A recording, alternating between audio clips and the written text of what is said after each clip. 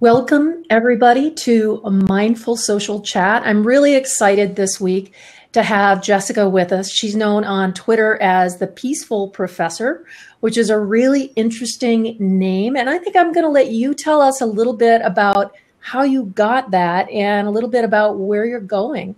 Sure, absolutely. Well, I'm so happy to be here today and chatting with you, Janet.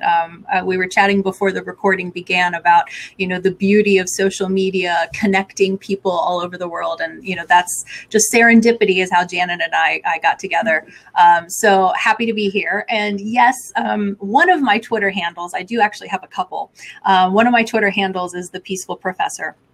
And it's actually a new handle to reflect a relatively new project. So I like to describe myself as a recovering academic in the sense that I had a pretty traditional trajectory after college. I knew I wanted to be a college professor.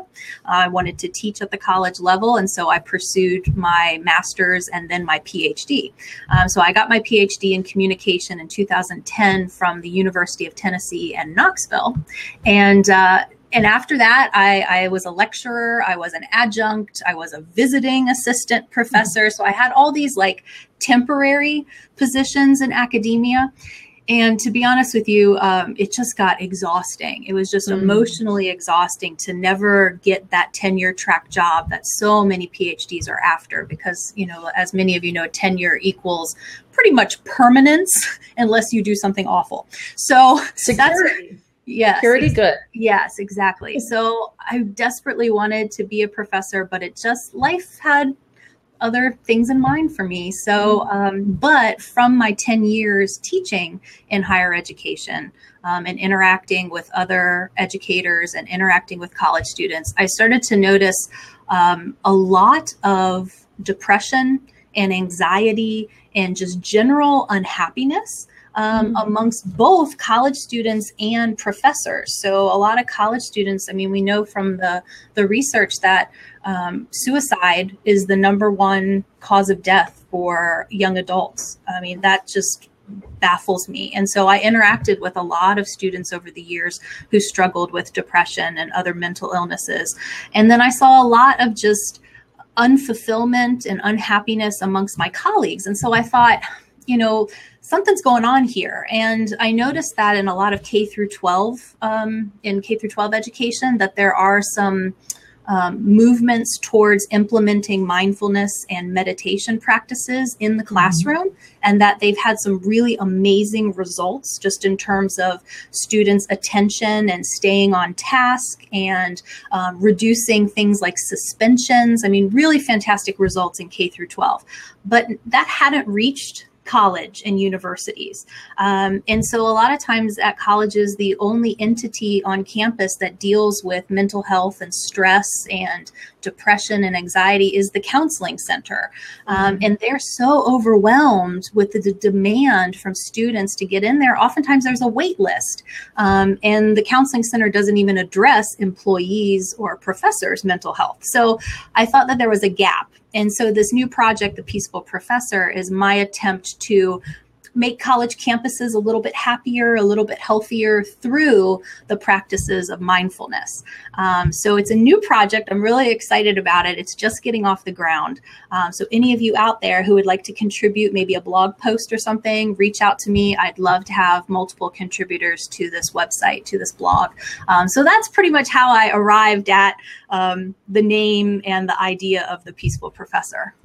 That's a wonderful idea. I think, it's what's going to be really interesting is when those kids that are in, middle school now and taking mindfulness training come to college. But that's a whole generation away. And for you to kind of fill that gap is a fabulous idea. Because I know what I was like when I was in college, and the stress level is really high.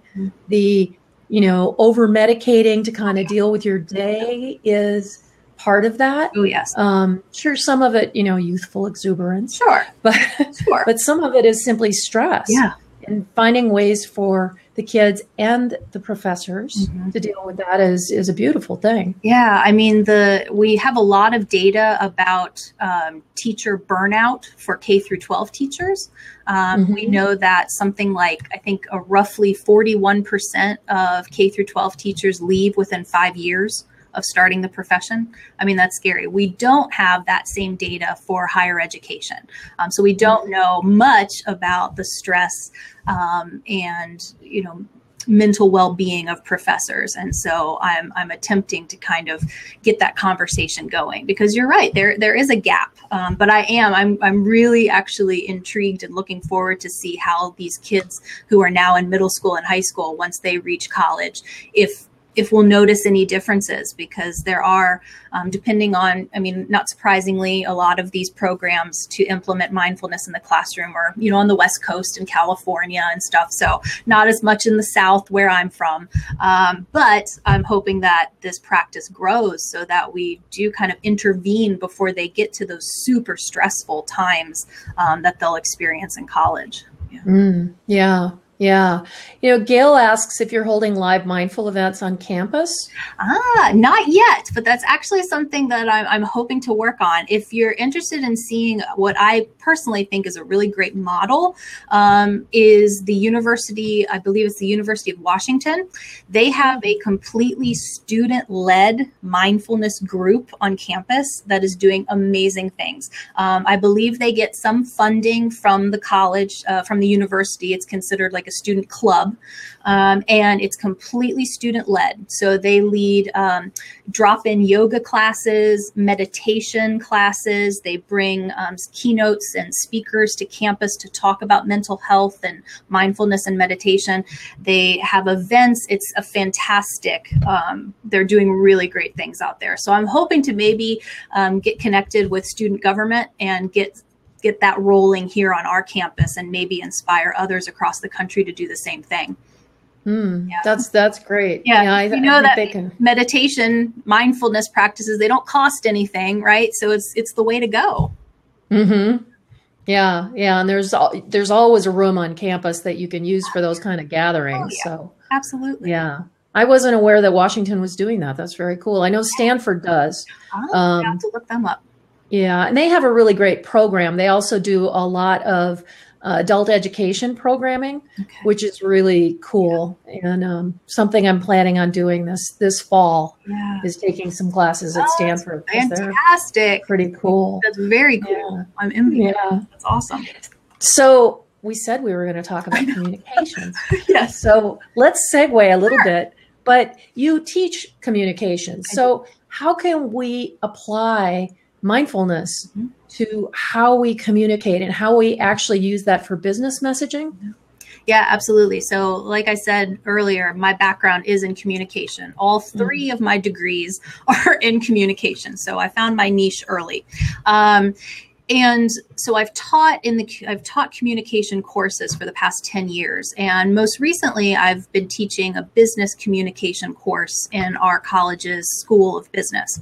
And that's been really fantastic because it's expanded my expertise and my perspective in the field of communication, because as you can imagine, the field of communication is gigantic. Some people view it as like broadcasting, some view it as public relations and marketing. My expertise was actually in interpersonal communication. So the communication between people and how we use communication to cultivate and maintain relationships. And so what I've really enjoyed is marrying the discipline of interpersonal communication with business communication, because I think one of the things that's really lacking still, it's changing, it's getting better, but still lacking, is the recognition of the importance of relationship building in business. A lot of times we're so focused on the end results that we lose sight of the process to get there. And oftentimes what's the most important factor in that process is building relationships. And so that's where I think mindfulness comes into play, is with that relationship building. I think that a lot of times one of the things that's missing in business and in our relationships in general is mindful listening. I think a lot of times we claim that we listen. And if you ask us, we'll say, I'm a great listener. I listen actively every single day and to lots and lots of people. But I'd be willing to bet that we're probably not actually listening. It's hard. We have so much in our minds, so many distractions in our environments, that I think a lot of times what we think is listening is just kind of hearing. We're hearing somebody talk. We're picking up on some of the words and interpreting some of the meaning, but we're not really focused on that person or those people that we're conversing with. And that's what mindful listening is. It's being in tuned with another individual and really truly listening to what they have to say and being curious about their perspectives and their thoughts and their opinions and really genuinely wanting to hear more. That's mindful listening. And I think that businesses can benefit from mindful listening, whether that's with a client one-on-one, whether that's with your, communicating with your board, whether that's on social media, right? Truly listening to your customers or your clients. People have a lot to say. And when they feel like they're being listened to, when they feel like their voice is being heard, I think that makes people more loyal customers, brand ambassadors that can move mountains. So I think a lot of the mindfulness comes back to listening. I couldn't agree with that more. It's really, I was listening to a TED Talk. Yeah. That, and I can't remember the woman's name, but she was talking about the qualities of listening.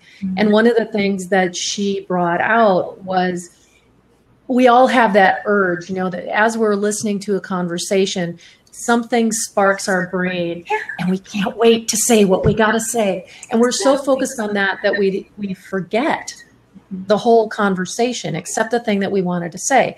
I'm very guilty of this, and I try really hard not to be, but we all are, right? But it was interesting that what it sparked in me is when you're watching a really great interviewer, they sometimes will stop and write down a note. And to my mind, that's a way of remembering what it was that triggered your brain, so you can let go of that and go back to listening instead of hanging on to it in case you forget it. And that was one of the things that she said was, just if you have a thought about what that person is saying, recognize that you had a thought and then let it go and go back to listening, because the whole conversation is completely different if you don't actively listen. It's very hard to practice.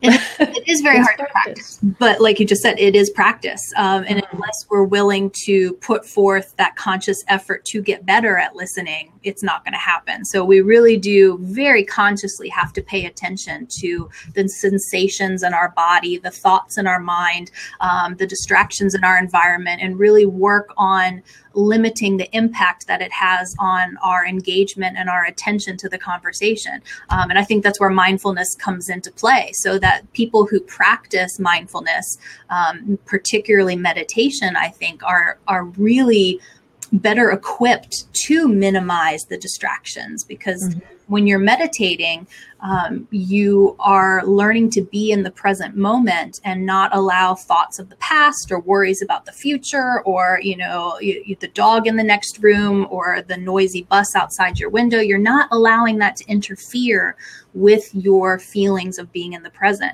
And I think we can apply that to listening.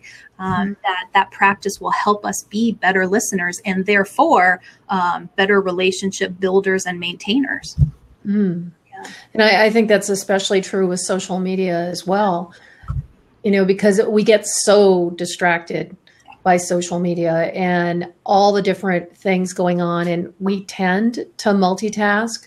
One of the things that I teach is about multitasking, that it's just total bullshit. Quit doing it. Oh, it is. Oh, it absolutely is. Having your email open and Twitter and Facebook all at the same time is just too distracting for anyone to get any work done. Oh, yeah. I completely agree. I teach my students the same thing, because I think this idea of multitasking has enveloped all of us as a culture, but I really think younger generations are especially susceptible to the belief that they're capable of multitasking. I've found with my college age students that they genuinely believe that they can multitask, that they can have the TV on and study or what have you. But I, try to present them with the research, like you said, that it's BS. Our brains are not capable of doing that. And so I think that multitasking, that belief that we can do that, and then all the distractions that we have brought into our day-to-day worlds, that it's serving as a barrier between being truly mindful versus being distracted. So yeah, I think that's a really good point. And I think with social media, I know that I'm guilty of it too, where we switch on I'm on my phone and I'm switching between Twitter and Instagram and Pinterest and then back to my email, and all that switching back and forth just diverts your attention and really negatively affects your concentration, so that you're ineffective on all those platforms.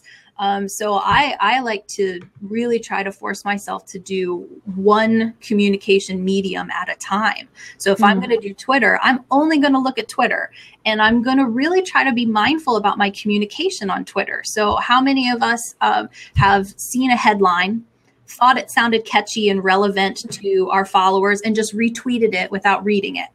I've done it, right?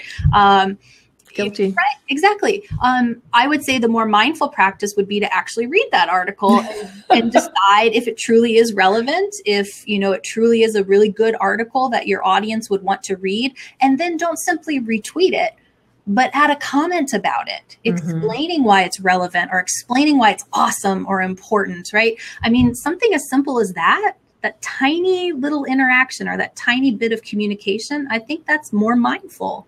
And so we can do that across social media as well, not just in person.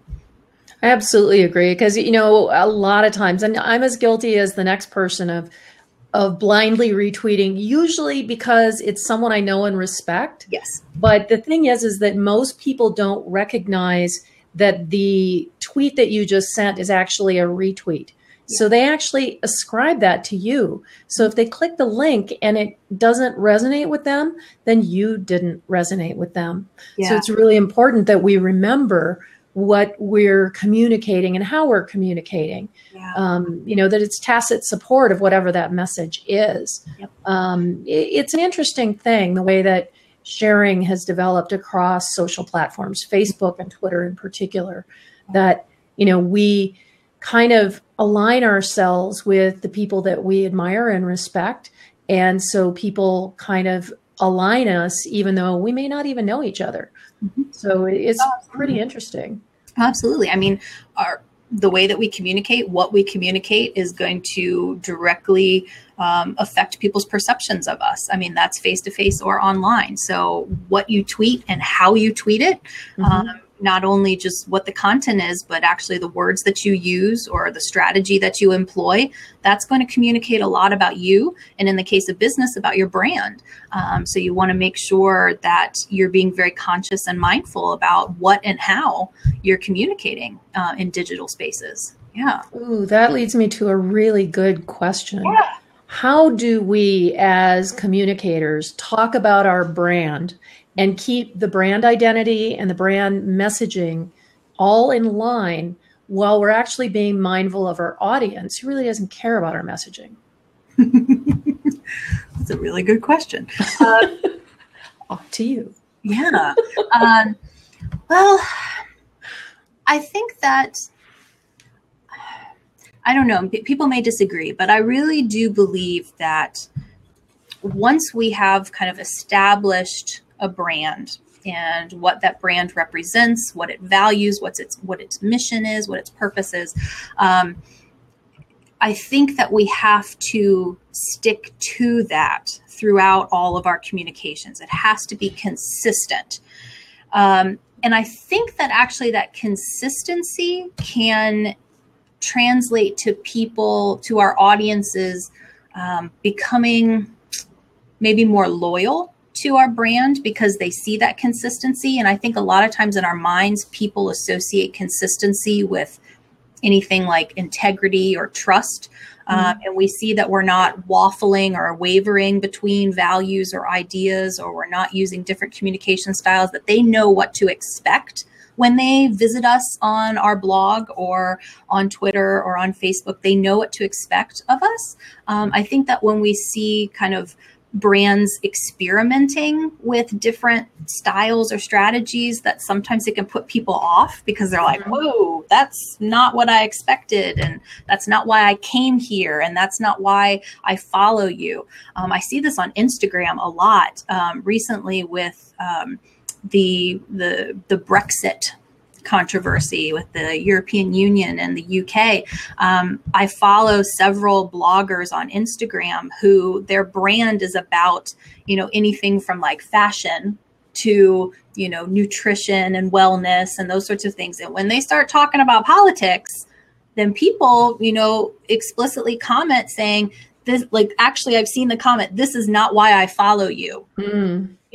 And so I actually think that when we choose a voice, when we choose how we present our brand, that if we stick with it, that actually encourages our audience to stick with us as well. That's not to say that we can't develop and change, but I think when we're trying to make a change to our brand and to the voice that we present on social media, that we have to be really careful and conscious about how we do it. So I think that that's one way that we can actually build and keep an audience, is to keep our messages and our strategies consistent. No, that's really great. I think it happens a lot across platforms too, because on one platform, the voice may be very different than on another platform. Not just like the difference between LinkedIn and Twitter, but now we look at Snapchat, and the audience that you're talking to is extremely different than it is on LinkedIn, for example. Oh, yes. Drastic example. Yeah. And so you have to figure out how you can modify your voice to fit each platform without violating those brand messaging guidelines that you've already got set up. But someone very carefully created. Yes. Whoever that was.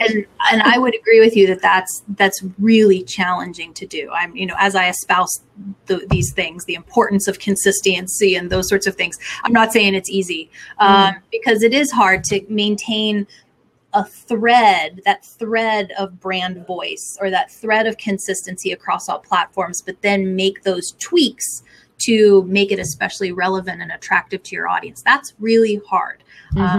So, for example, one of my favorite examples of brand voice, especially on Twitter, is Taco Bell. I don't know if you've ever scrolled through their Twitter feed, but it is fantastic for brand voice and consistency. And so, I like to use them in class as an example of that. And they're pretty consistent in their communications and their style across multiple platforms. But they may have an easier time doing that because, the brand voice that they have chosen is very young and hip, a little bit snarky. I mean, truly a little bit of an attitude creeps in there, but their audience loves it. And so that type of voice is easier to translate from Twitter to Facebook to Snapchat, right? But if you have, a brand that maybe is a little bit more traditional, that's going to be more challenging to also be hip and cool on Snapchat, but also be traditional and a little bit more reserved on other platforms. So it is challenging. Yeah. Well, and what do you think about multiple platforms? Does every brand need to be on every platform? No, absolutely not. It's a rhetorical question. But. Yeah, I have heard some PR marketing experts say that you should. I completely disagree. And I think for the most part, I think most people take that perspective. I think that you have to think about what your brand is, what the purpose of your business is, and then who your audiences are. And most of us will have multiple audiences, not just one group of people, but where those audiences go and what makes sense with what those audiences want and need, what problems they need solved. Some problems can't be solved on Twitter. Some issues can't be discussed on Snapchat. I mean, so I think it completely depends on the brand, the purpose of the business, and who your audience is.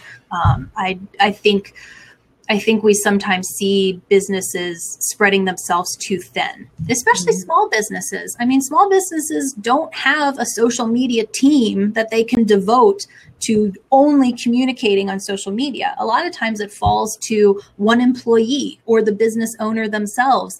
And so if you're trying to be all things to all people on all platforms, you're going to burn out quickly and you're not going to be effective. I mean, I think that goes back to, once again, mindfulness and being able to devote yourself fully and completely to certain modes of communication. And if we're trying to do them all, we're only going to be able to do it superficially. We're not going to be able to really engage in that mindful listening, in that relationship building with our audience members. So I think you have to be choosy about what platforms you use. Yeah, I think people do tend to spread themselves too thin. They also seem to think, that someone will tell them, and, this is a consultant problem, being a consultant, that, the consultant said we had to be on Facebook, or that we had to run ads, or that we had to, be on Snapchat or YouTube. But if you aren't capable or don't want to, or don't have the content to create appropriate content for that platform, then you shouldn't do it, because once you buy in and you're vested in that network, you're kind of stuck with it. Or you have to abandon it and delete the account, or you look really stupid, like you started and didn't know what to do. Oh, absolutely. Oh, yeah, I couldn't agree more. And we've all, seen examples where I phrase it as they're trying really hard. It's just obvious that they're trying really, really hard to be, when I think of Instagram, I think of, flat lay photographs of beautiful things, right? And so, if you're like an airline, what are you going to flat lay? Here's a bag of pretzels and here's, that sort of thing. So I think you have to really think about what your business purpose is, what your brand voice is, and what you think you can do well, and where you think your audience members are. Yeah, absolutely. Well, I think it depends too on the creativity of the particular brand and their sense of humor. I think, American Air does pretty well on Instagram because they talk about their planes, they talk about the people, but they tell stories. And I think that's, the next thing that I wanted to ask you about was the role of storytelling in real mindful communication, as opposed to, I have to mention that I was on CM World Chat on Twitter just before this, and they were talking about how messaging kind of is created and whether or not, there's a good flow there or not. And so, where's that line, and where does journalism start and content creation begin?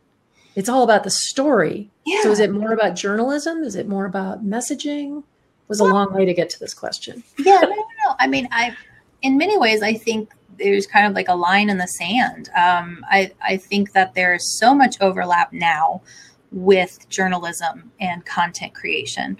I know a lot of journalists would disagree, but I really do, because like you said, at the heart of journalism is storytelling. And at the heart of what should be content creation should be storytelling. I really believe that. I think human beings are natural storytellers. We've been telling stories since, the beginning of time practically. And that's the way that we've communicated historically. And so when people tell stories, we experience emotions. And so when you are writing an article for the Washington Post, you want people to experience the perspectives and the emotions of the people featured in the story. And when we read a piece of content, whether that's a tweet or, an article on a blog or whatever, we want our audience to experience emotions as well, because we all like to think that we're very rational people and that we I'm not. Right. We research thoroughly and we make very rational decisions. 9 times out of 10, our actions, our decisions are based purely on our emotions. Yes. And that relates a lot to business, because if we can get people feeling something, then we can get them to comply with our call to action. And so I think storytelling is at the heart of both. And I think mindful storytelling is actually a really interesting concept that I hadn't thought about before you brought it up. But I think there are some nice connections, because I think with storytelling, with the appeal to emotions, there's that appeal to empathy. And empathy is a huge component, I believe, of mindfulness, because when you can feel what another person feels, when you can step in their shoes, see their perspective, I think that builds those relationships, that builds connections, and that, I think that empathy is a core component of both storytelling and mindfulness. So to combine those, that's really interesting. Yeah, I think it's really essential that we do have that empathy for the people that we're talking to. And we know that differs per platform. It differs per demographic. Sure.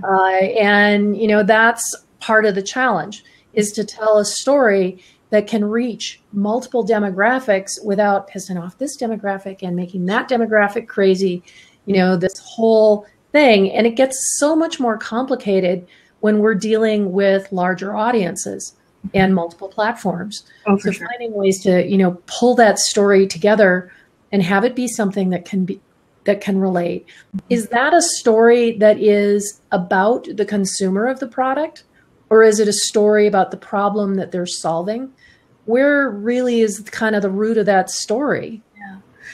As you were saying that, I was thinking about how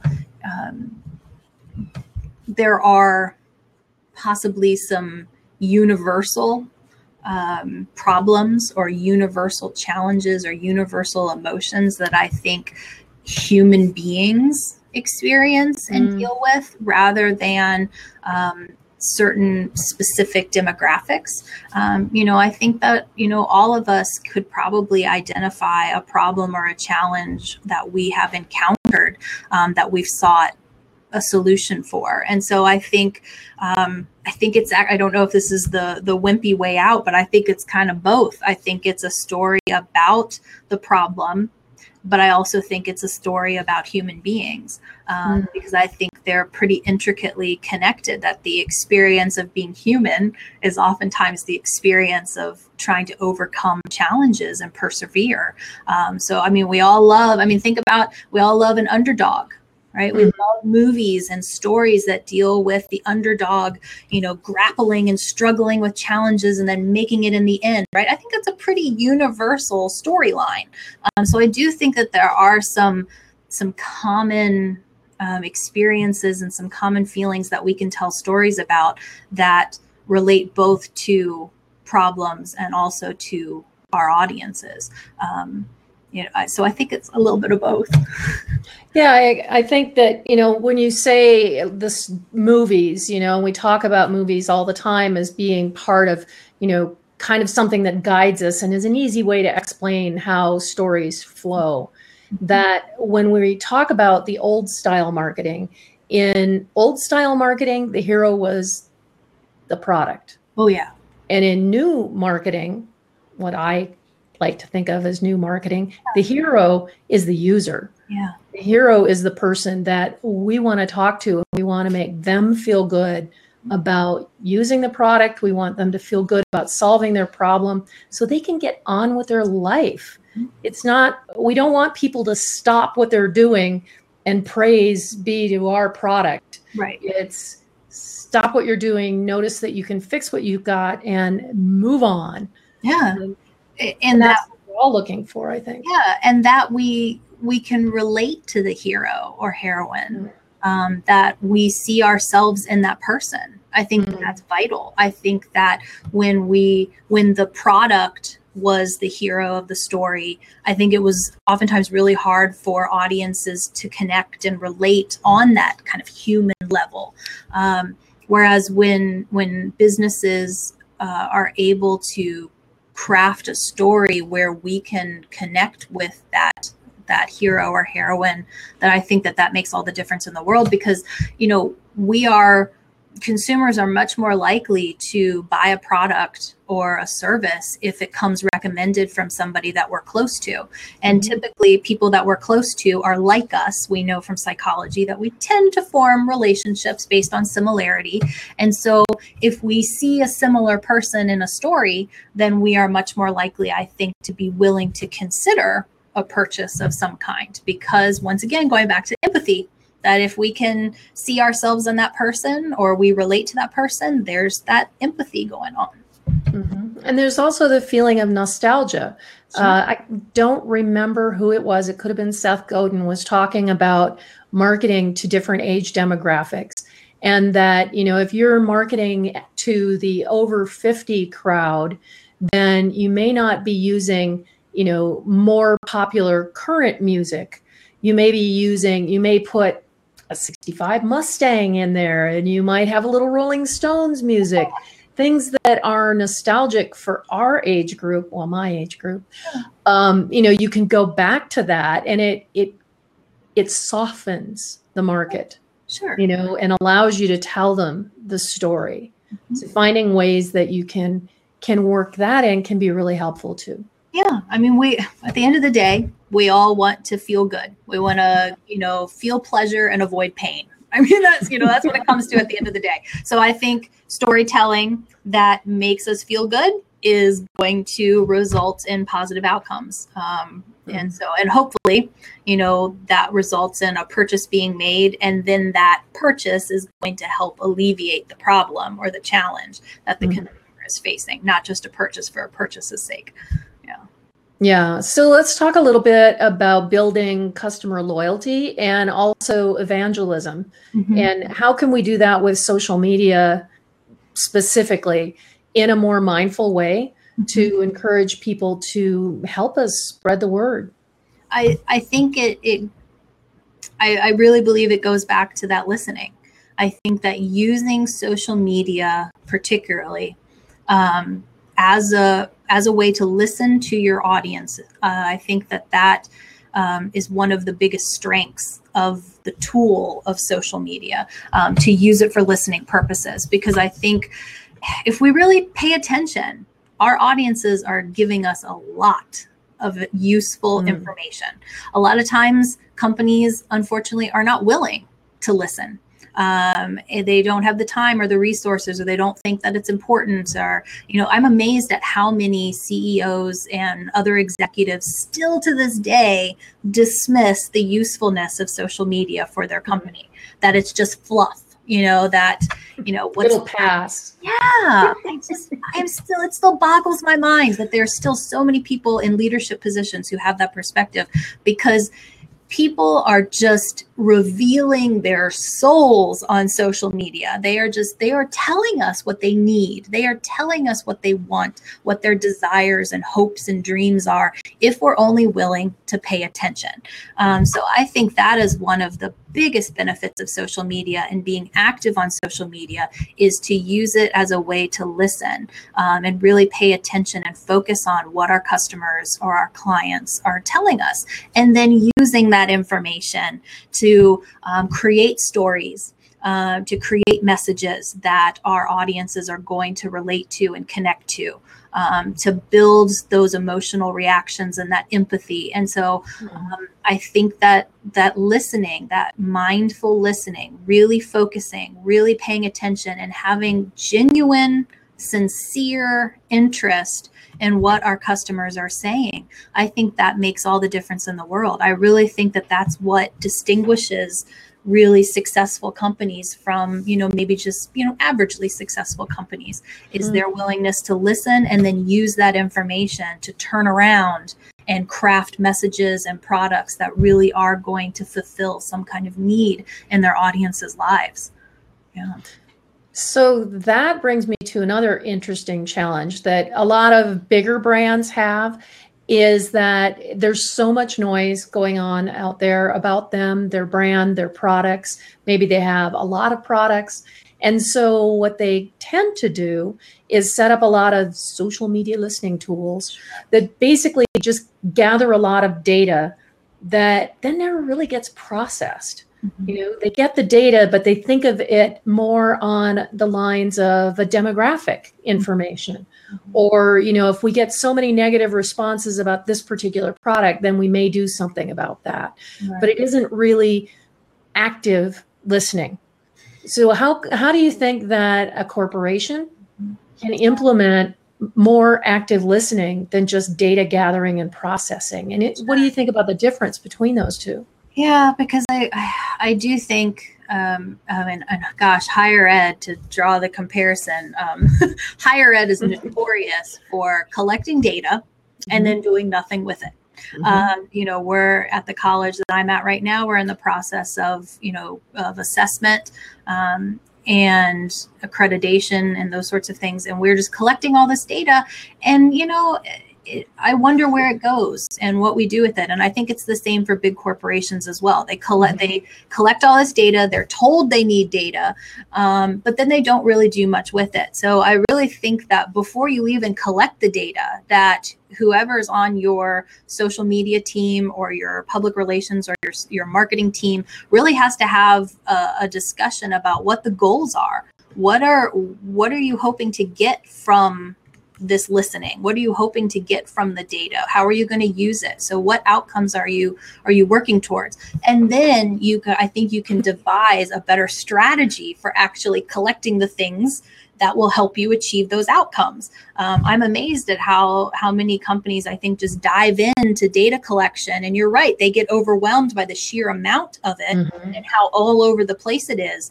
When if they backed up a little bit and started with some concrete goals and making a better plan, that I think that they would have much more manageable and useful data.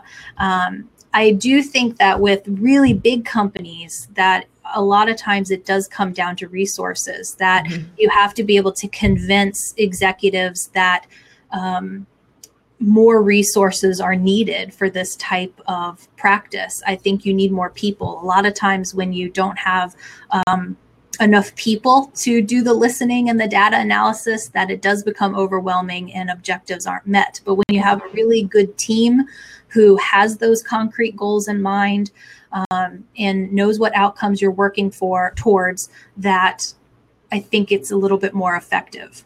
So I think when you're at that level of such a large, multifaceted corporation, a lot of times it does come down to resources. Well, and yes, get a plan. Yeah. I can't count the number of times that I've gone into an organization and they've said, well, we've been running X great big humongous data collection tool, and here's the data. What do we do? It's like a year of data and they haven't looked at it. They don't know what it says and they don't know how to sort it at this point. Sure. There's no plan at all. It's just, let's gather all the data and let's spend tons of money because that will solve our problem. Right. That's a sales problem. It is. Right. Yeah. Right. Yeah. But it's amazing, how many people have that perspective. Let's just throw some data at it. Right. And it's going to solve everything. And that's so not the case. So I think that a process of not only having a plan and setting those concrete goals, but in that plan, have benchmarks and look at that data more frequently than, it's the end of the fiscal year. Let's look at this gigantic data set. Well, why don't you set some quarterly benchmarks and look at the data periodically? Weekly. Then not only, weekly. Yeah, exactly. For some companies, definitely the amount of information that they're gathering. Because then it's not only more manageable, but I think you become more in tune to trends.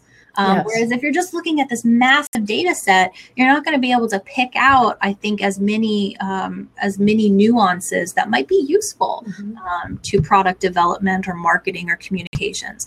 So I think having those more specific time limits, I think, would be useful as well. And listening to your brand ambassadors. Listening, there is a lot of chatter and there's a lot of people who are talking about your products and your brand, and maybe 75% of it isn't really useful. I mean, it could be. So being able to identify who are our true loyal customers and what are they saying? and what are they telling other people? I think that if you want a place to start, that's oftentimes a great place to start, is with your brand ambassadors, because they oftentimes have used your products or your services for a long time. They're relatively devoted. They might have some really good insight. That might be a good place to start as well if you're kind of swimming in the deep end. Yeah. Yeah. And I love the way good brand ambassadors or evangelists really are dedicated to a product. And I love to see a brand giving them support, because I think a lot of times they expect it. Yes. They just, we'll pay these people for one blog post and they'll be ours for life. Oh, yeah. And that does not happen. Does not. And, especially when you start paying for brand ambassadors to, talk about your product, then the people who are following them know that they're paid, because you have to disclose it. And so it totally tweaks things. So, what's your opinion on supporting brand ambassadors, whether you're giving them product or you're paying them money? Well, how do you feel about that? I have really mixed feelings about it. I think that there's a place for paying for brand ambassadors to talk about your brand. However, I do think that if that's what you're relying on, then you're not going to be as successful, because I really do think consumers have become much more critical. Mm-hmm. I think that with the sheer amount of information that we have at our fingertips, that consumers are much more likely to, want real, honest information about a product or a service. And I think that's why a lot of times we are more influenced by our peers, people in our network, word of mouth, than we are by the marketing done by the company. I think there's been a lot of consciousness raising about, the ethics of advertising over the years, and people have gotten a little suspicious, I think. I know that I'll use a really simple example. When you go to Amazon and you're reading the reviews of a product on Amazon, and they have to disclose that they received the item for free, for example. I know I oftentimes will not pay as close attention to those reviews, because I feel like their opinions were influenced in some way. And maybe it was totally unconscious. Maybe they got the product for free and they really, honest to goodness, reviewed it, and they are speaking their truth. Maybe that is the case, but I think at a subconscious level, you're somehow influenced, somehow biased. I don't think that we can get away from that. And so I think that a lot of people don't take those types of reviews or those types of testimonials as seriously, or it lends the same type of credibility to someone who received no type of compensation. So I do think that really has to be considered, and brands have to be really careful about that. A lot of times, I think it just comes down to people being noticed. So I don't think a lot of brand ambassadors, loyal customers, need to be compensated to speak about your brand. I think that if you are providing a quality product or quality service, that you prioritize customer service, I think that people are going to talk about you, whether you give them something or not. But I think you have to reward them, for lack of a better word, with attention, with support, with interaction, with relationship building. So that may be something as simple as, on Instagram, regramming a picture that somebody took where they are using your product, right? Or complimenting them on Twitter, or answering a question that they have in a Facebook forum. Something as simple as that, because there is so much clutter and there are so many people talking all at once on social media, that for a brand to reach out to you and say, I notice you, I think a lot of people are pretty swayed by that. It makes they are. It matters a lot to people when the brand reaches out to them. And, I think there's context for all of it. If I see a blog post and, they clearly received the product and they gave it a great review, not because they know about that particular category of product or they know about the product, but because they were told they needed to review it. And all of the text on their blog post looks like they cut and pasted it out of a press release. Right. Yeah. Absolutely no credibility. Mm-hmm. But on the other hand, there are a lot of cases where people have, received product because they're interested in that particular area or they have expertise in that area. Then I can kind of see it. They still have to disclose. Yes. But if they have a legitimate need for the product, and this like, hey, I just, tried out this new toaster and I think it's the best thing since sliced bread. Boy, that was really that weird. Was good. I think that kind of evangelism, people do go, oh, okay, she's an expert on toast. Yes. So, but I think there's a lot of cases where it's very obvious that, especially with bloggers who tend to cover, 90 different products in a month, mm-hmm. they're just doing it for the money. And yeah. I don't respect that. Right. And I think, we have to, as consumers, we have to be really careful and critical about the information that we're consuming. I think a lot of times we're not. And so I think that goes back to mindfulness as well. So not just businesses communicating mindfully, but consumers consuming information mindfully. Oh, yes. And, I practicing that digital citizenship, that we all know that just because it's on the internet doesn't mean it's true. And I think a lot of people don't realize that bloggers and other individuals are required to disclose whether or not they receive some sort of compensation. A lot of people don't realize that.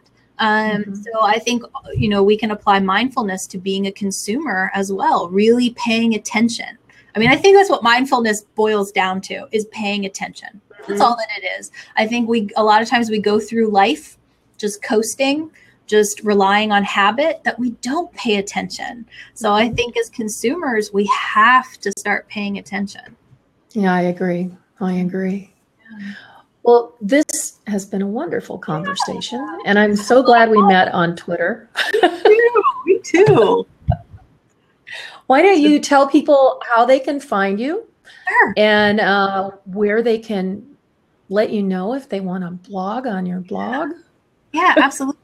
So like I said at the beginning, the Peaceful Professor is a new project. It's just getting off the ground.